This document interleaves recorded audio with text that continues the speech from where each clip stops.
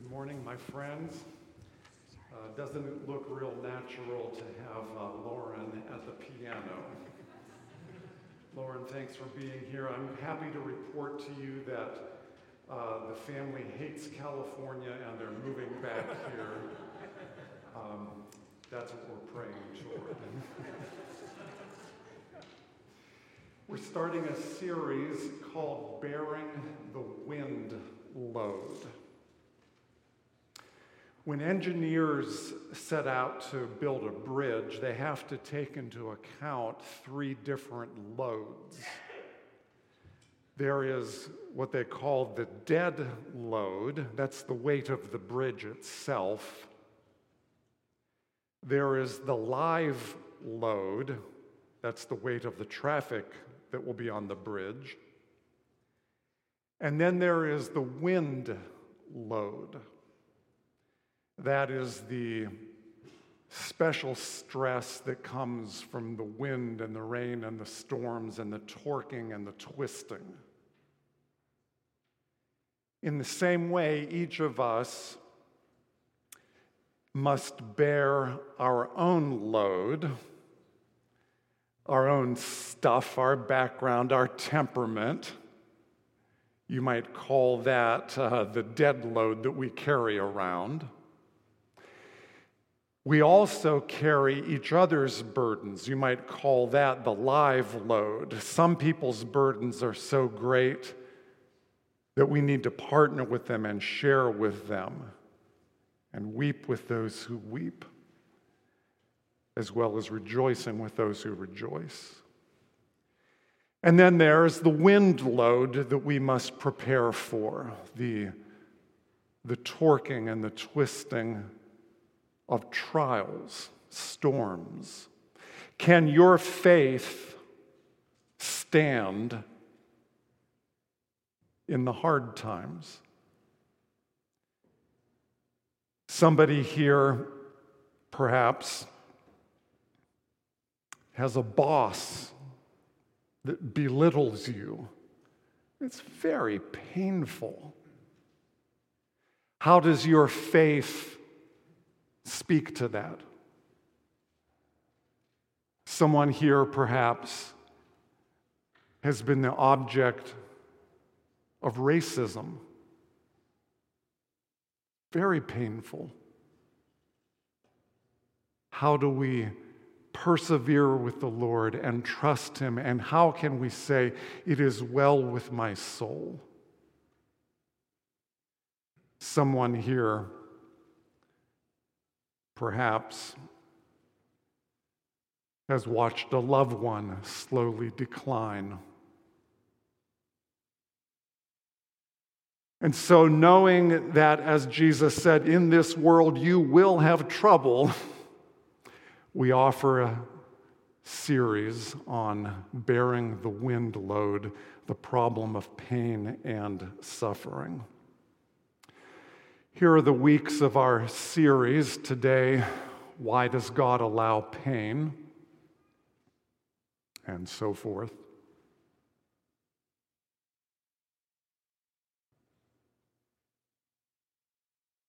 The question for today, why does God allow pain, is one of the great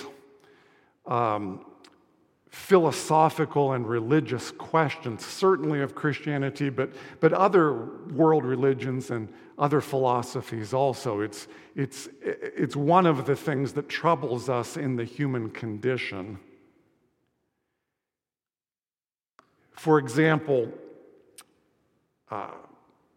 the pantheistic religions deal with the problem of pain and suffering by minimizing it, or perhaps as going as far as to deny it. That is to say, in pantheism, all is one, right? Pantheism. Light and darkness, ultimately, if we gain the achievement of enlightenment, we see that it is all one. There's no distinction. Life and death, it's all one. Good and evil. Enlightenment can show us that it's all part of one reality. And Christianity says there is a better perspective, a more realistic and a more helpful perspective on suffering. Suffering is not an illusion, it is real. Pain in Christianity and suffering and racism and all these things, it is genuine evil. And God gives us strength and tools and faith and perspective to bear this wind load. It's not just in my mind. It's not just an illusion. Naturalistic atheism says, well, yeah, there's a pain in this world, but it's not a matter of good and evil, because there is no such thing as good and evil. There is no purpose and there's no mind behind the cosmos. We're just all trapped in here in an endless series of cause and effect, like billiard balls on the table, cause and effect, and effect, and effect, and cause and effect. And don't be troubled about pain and evil. Sometimes, we just get caught in the gears. Don't look for any higher purpose. But Christianity says there is a higher purpose. And that's what we're looking at today. Atheistic existentialism comes along on the heels of atheistic naturalism and says, yes, it is true there is no higher purpose, but we can't live that way. And so you must give yourself purpose. And it's arbitrary what you assign to the ultimate purpose in life. It could be something altruistic and good, like helping people. It could be something arbitrary, like fly fishing. But find a reason to exist. Define yourself. Lift yourself out of suffering. And Christianity, I submit to you, is also troubled by this question, but I think it does a better job than the other perspectives, world religions, philosophies, because it does not deny evil. It says it is real, it is objective, and we can grow. We can be more like Christ. We can learn to trust Him. We can help each other. We look forward to the end of evil. Today, why does God allow pain? One of the great phrases in the Bible is, but God. It appears like 6 or 7 times. You ought to look it up sometime. You who were far away from God were trapped in misery and in sin, but God, who is rich in mercy, sent His Son. 6 or 7 of these. One of them is in Genesis 50. You know the great story? Joseph was the favored son of his father. Remember, he had 11 brothers, 12 of them all told. He was the favored son. That's good. At least it was good for Joseph. But the brothers were very jealous. I mean, like death-dealing jealous. And they captured him and they put him in a pit and they sold him to be a slave. That's bad. That's evil. But God was with him. As a slave, he was bought by this Egyptian official. His name was Potiphar, and he did very well in Potiphar's household, and he was very trustworthy and very skillful, and he rose to be like the steward of the whole household. Potiphar trusted him. That's good. He was prospering. Remember the story? Then Potiphar's wife had an eye on him, and she tried to seduce him, and he resisted. I cannot do this evil against God and against my master. And so she trumped up these charges. He tried to rape me, and they put him in prison. That's bad. You ever been falsely accused? It's very painful. No, I didn't. No, seriously, I didn't. Yeah, sure. And then in prison, God was with him, and he rose once again, and he was very trustworthy, and he sort of became sort of the head of the inside of the prison. That's good. And then one of the prisoners who was being released said, I will remember you. I will bring your name before Pharaoh. Don't you worry, I'll take care of you. Then that guy forgot him. That's bad, maybe kind of inadvertent evil. I don't think he was being malicious, but he forgot him. 2 years went by. Then, through a series of circumstances, Pharaoh did notice him. He took him out of prison. He raised him to a high place. He eventually became sort of the prime minister of Egypt. Remember the story? That's good. And there was a great famine, and Joseph's brothers came down from Canaan, from the promised land, down to Egypt because there was grain in Egypt. And when they found out that this was Joseph, this Egyptian-looking guy, this prime minister of the whole country, they were afraid. They thought, we're done. That's it. It's over. He's going to kill us. He'll put us in prison, whatever. And Joseph said, you meant this for evil, but God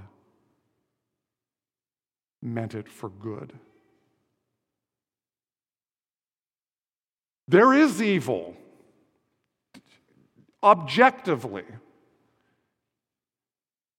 but God. Different translations handle you meant it for evil, you planned it for evil, you orchestrated. Behind the word, however we translate it in English, in Hebrew, it originally meant to weave. You wove it, concocted it, planned it, you schemed it, knit. God wove it all together for good.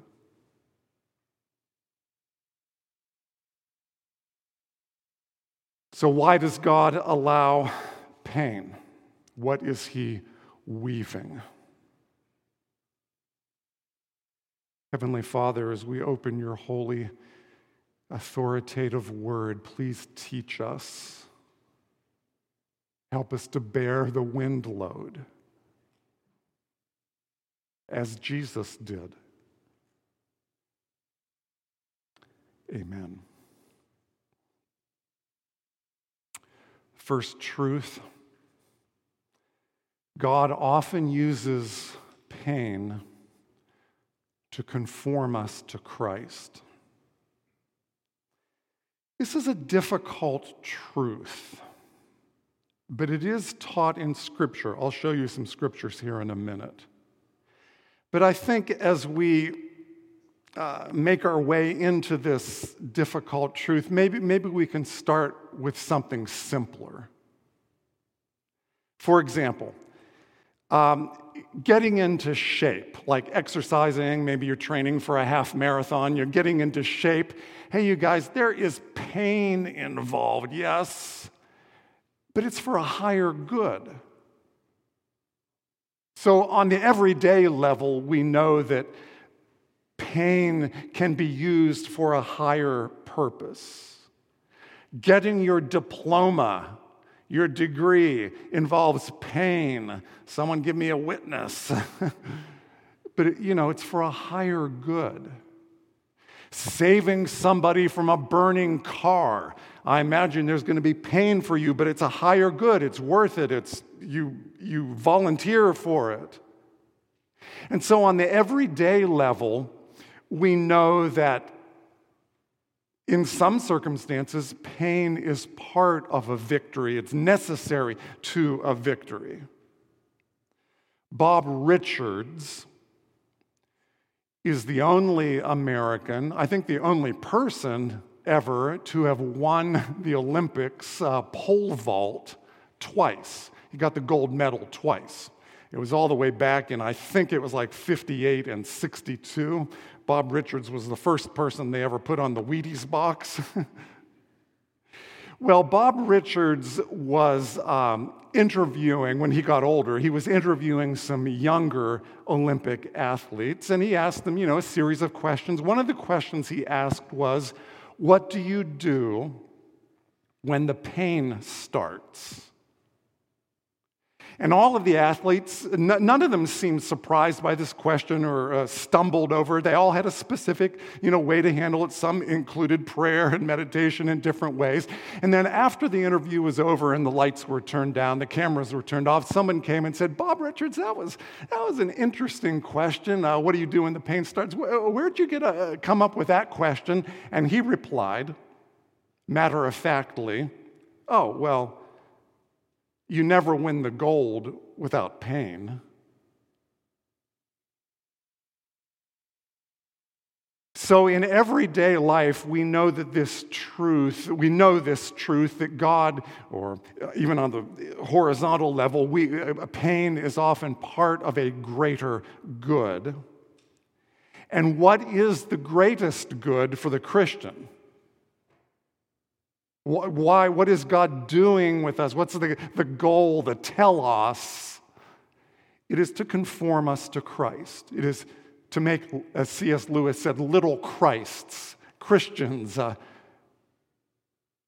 chip away the impurities, to refine our character. And God often uses pain toward that greater good. Can I show it to you in the scripture?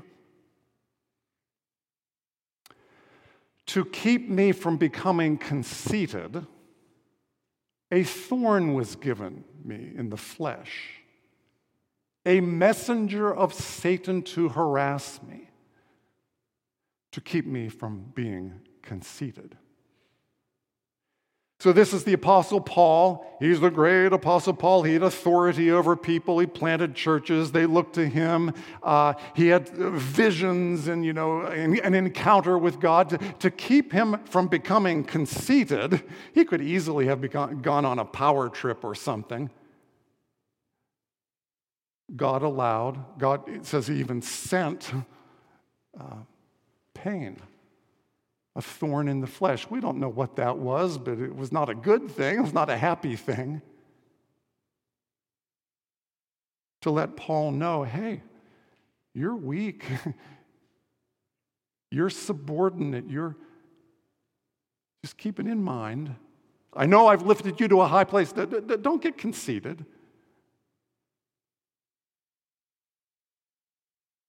James says, count it all joy. Wow. When you meet trials of various kinds, because you know that the testing of your faith produces steadfastness. And let steadfastness have its full effect, so that you may be perfect and complete, lacking in nothing. Okay, so what can pain teach us? How can it conform us to Christ? Well, what does it say? So that we will learn to be steadfast. See, Christ was steadfast, right? He set his face like flint toward Jerusalem, toward the cross. And so we need that. We need to be like Jesus. And you really can't learn steadfastness, am I right? When everything is rosy and good and happy and prosperous, and you really can't learn to hang in there with God and trust him and persevere and endure without pain. How can pain help us? Well, it can make us compassionate. Jesus was compassionate, right? And when we ourselves suffer, boy, you just naturally feel it more for other people. And so we get a little shot of adrenaline, a little growth spurt, and you become a little more like Jesus. Pain can give us wisdom that's it's hard to come by when you're not suffering. For example, you and I tend to think that we are eternal. That is to say, these physical bodies in this life on earth, if not eternal, at least long-lasting. And then pain comes along and says, You are as brief as a mist. You are as thin as a shadow. And we learn things like that when we suffer, and that is called wisdom. And we order our lives accordingly to the brevity of life and to the insubstantial nature of these few fleeting days.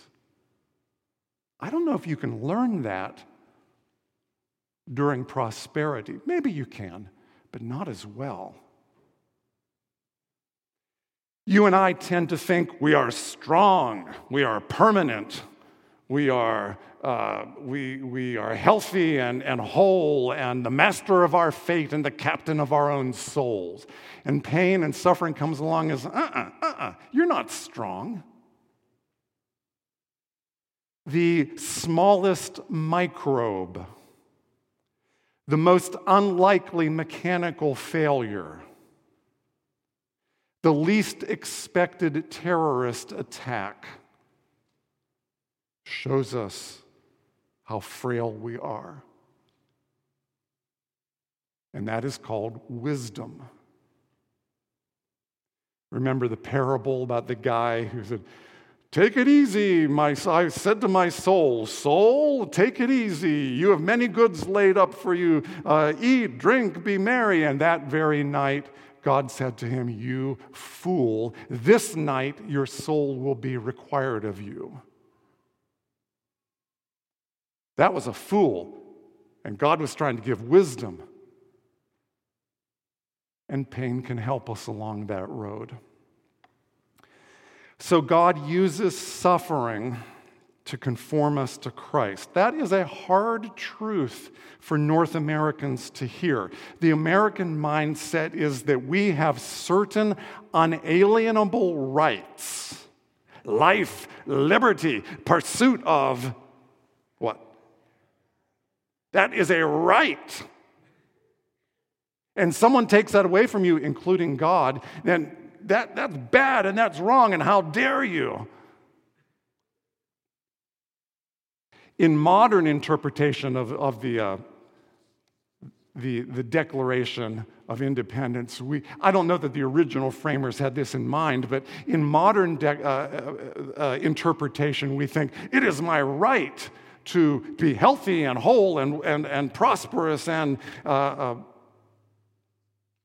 so it's hard for North Americans to hear God can use pain toward a higher good. The highest good in God's economy is not a pain-free existence. That's hard. The highest good currently is being conformed to Christ. Maybe ultimately we can say the highest good, heaven, transformation, new heavens and new earth, new bodies. Maybe that's the highest good, but right now, He has not ordained a pain-free existence. So we get our word tribulation from the Latin word tribulum. A tribulum was a heavy wooden beam that they dragged it over grain to help break apart to free the seeds from the husk and the other stuff.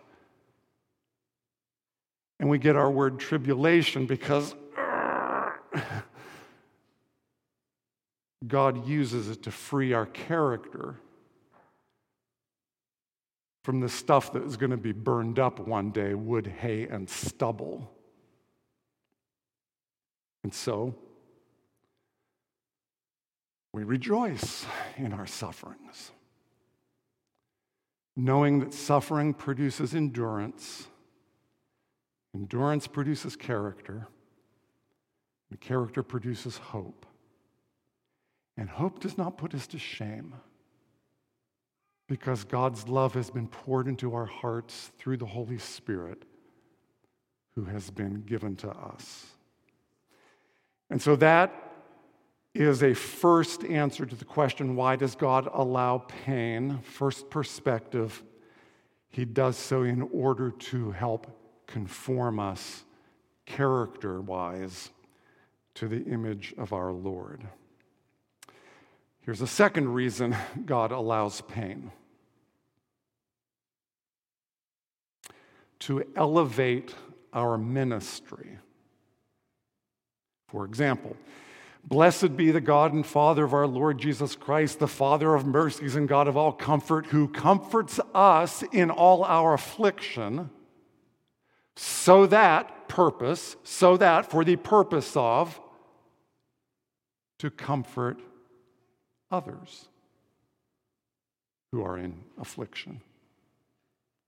When I say elevate our ministry, I don't mean like to get puffed up and to become famous. I mean to leverage your ministry, to make it even more effective, more of a voice of God and a voice of compassion and a voice to help produce change. And suffering can do that. That's what the Apostle Paul said. He comforts us in our affliction, and now I'm equipped to pass on that comfort to others in their affliction. For example, your girlfriend may end your relationship suddenly. It's very painful. And now you are in a position, if you receive the comfort of Christ, you are in a position to help someone else in the same circumstance. Better than you could have done, having not gone through it yourself.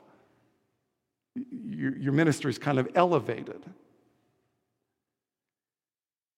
You may have trouble conceiving a child. Very painful. And yet God meets you, and somehow through the mysterious working of the Holy Spirit in your heart, you are able to say, "It is well with my soul."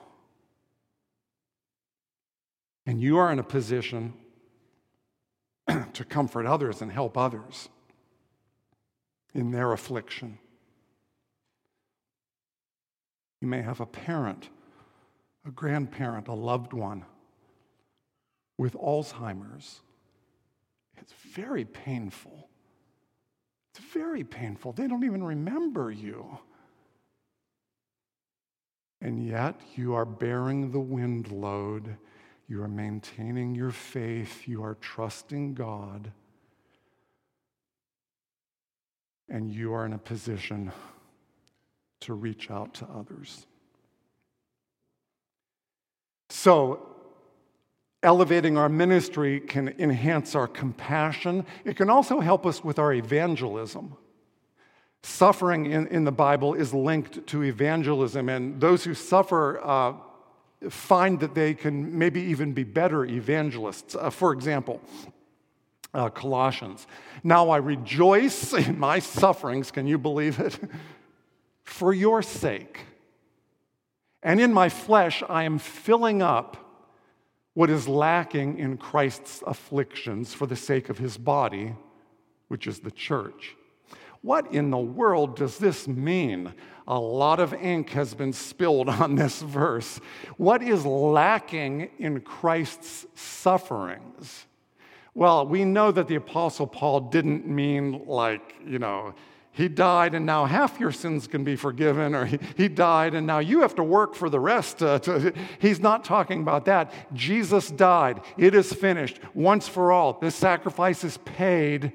And now to bring that to completion, he says to fill up, to carry out the implications of that death.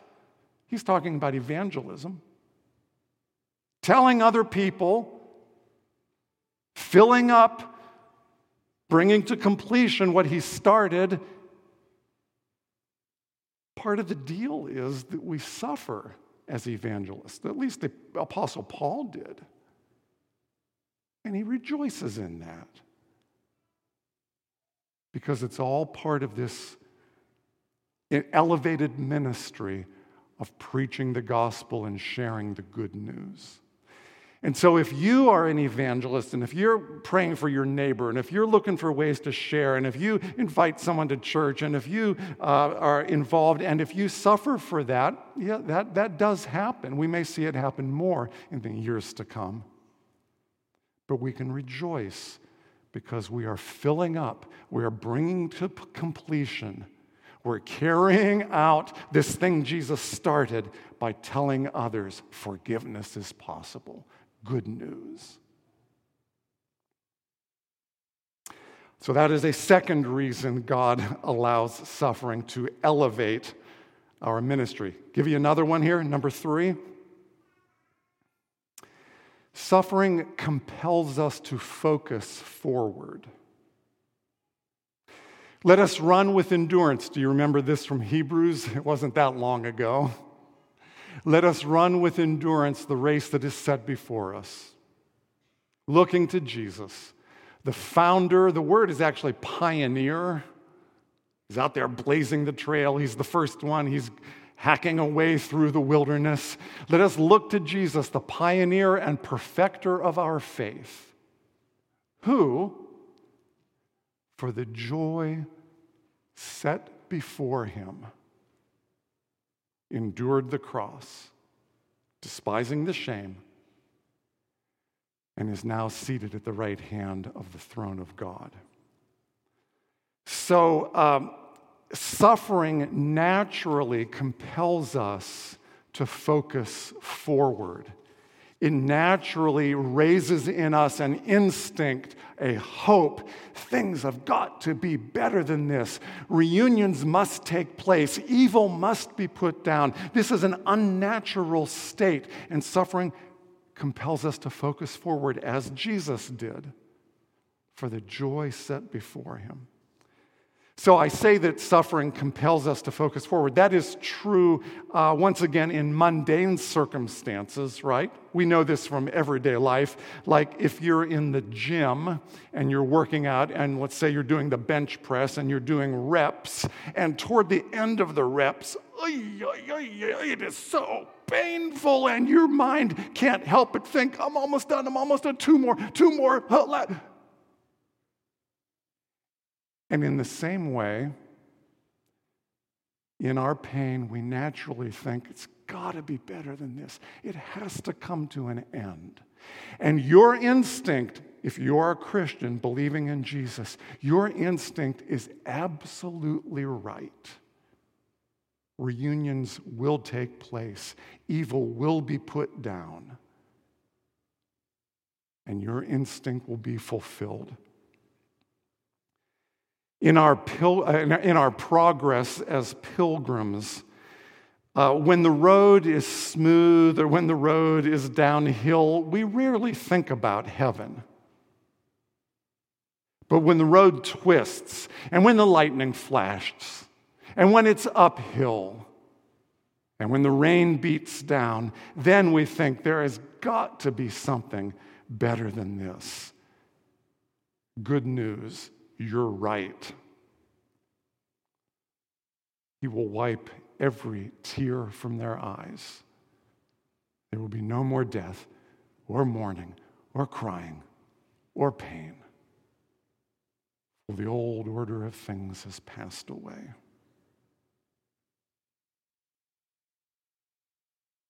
Go back to Hebrews. For people who speak thus, those who have faith, like the heroes, like Moses and Moses' parents and Abraham and all those people, those who speak thus make it clear that they are seeking a homeland, a better country, that is to say, a heavenly one. And suffering compels us to focus forward. I'm listening to a book right now, a history of the Middle Ages. It's about the medieval times, and the author says that preparation for the next life was the great preoccupation of the age. And this is the primary thing, or the biggest thing, that separates us from the Middle Ages. Certainly, technology separates us. That's big. Certainly, democracy separates. They didn't have any concept of democracy. That's huge. Medicine separates us. They're very, very rudimentary medicine. But the author says the number one difference between them and us is they saw this life as rehearsal for singing in the concert. They saw this life as pouring a foundation and building a foundation on rock, not on sand, for an eternal dwelling. And suffering can help us with that.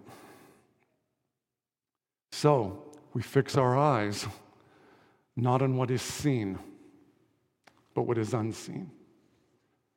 For what is seen is temporary. What is unseen is eternal. Can I give you one more? This is a little bit longer sermon today, but the Bible talks about this a lot. Why does God allow pain? Give you one more. Intimacy with Jesus. Beloved, do not be surprised at the fiery trial when it comes upon you to test you, as though something strange were happening to you. But rejoice insofar as you share Christ's sufferings, that you may also rejoice and be glad when his glory is revealed. There is something about suffering that helps us know Christ, what can we say, deeper, more intimately, in a way that we really can't. Because Jesus was a man of sorrows and acquainted with grief. And they lied about him, and they bounced him through a kangaroo court, and they nailed him to the cross. And people made fun of him while he was on the cross. And so when we suffer, it's like, yeah, we get it. Yeah, I see what you did. Thank you.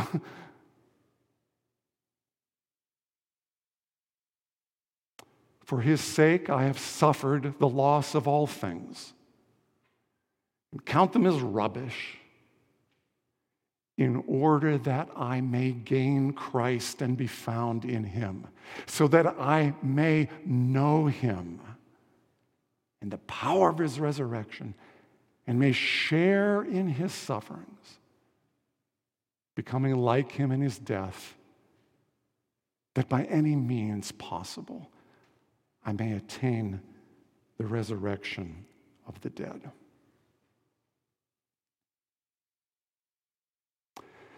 Dr. Paul Brand was the world's leading expert on the hand. He was a surgeon, and his expertise was the hand. He developed his vast knowledge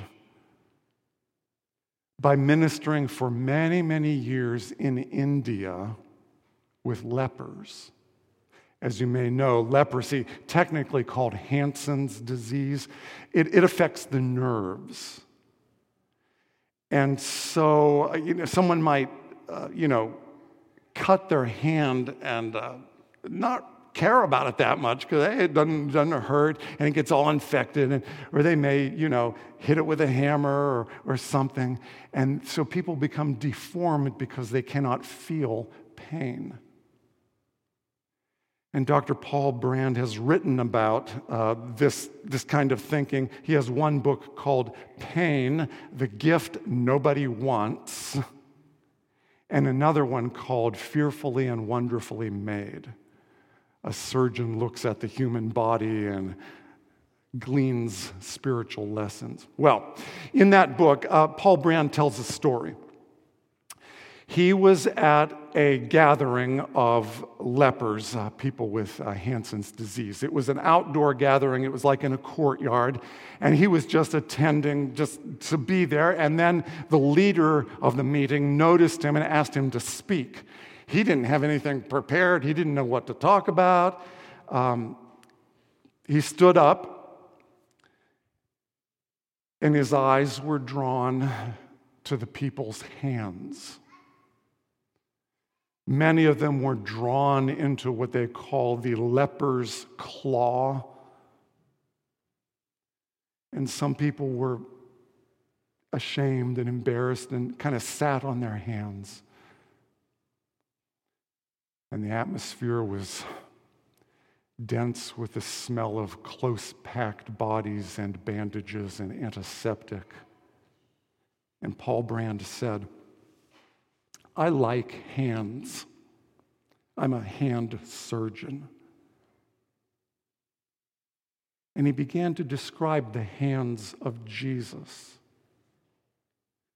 He talked about the hands of Jesus as a boy, clumsy and holding a stylus and trying to learn to write and learning to use the tools. And he talked about the hands of Jesus, the carpenter, rough hands, and he knew where there would be calluses and maybe broken nails. And he talked about the hands of Jesus, the healer, compassion, power. And he talked about the hands of Jesus on the cross.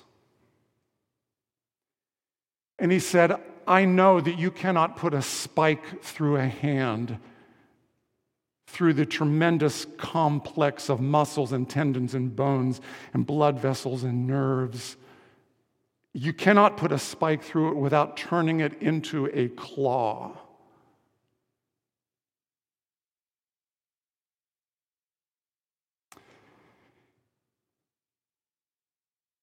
And then he talked about the hands of the resurrected Christ, still with those marks. His whole body was transfigured. He was new life came out of the grave, but he apparently is carrying for eternity those marks. Why? Paul Brand says, maybe because he wants to remember. He wants to identify with us in our suffering. And just as Jesus identifies with us in our pain, so in our pain we identify with him. And I think there is a special kind of intimacy, and maybe a partial answer for why does God allow pain. Our wise Heavenly Father, dispenser of grace and wisdom, ruler of pain and pleasure, please teach us. Please strengthen us. Help us bear the wind load. Help us follow Jesus, the pioneer of our faith, and arrive safely in heaven. Through Christ our Lord, amen.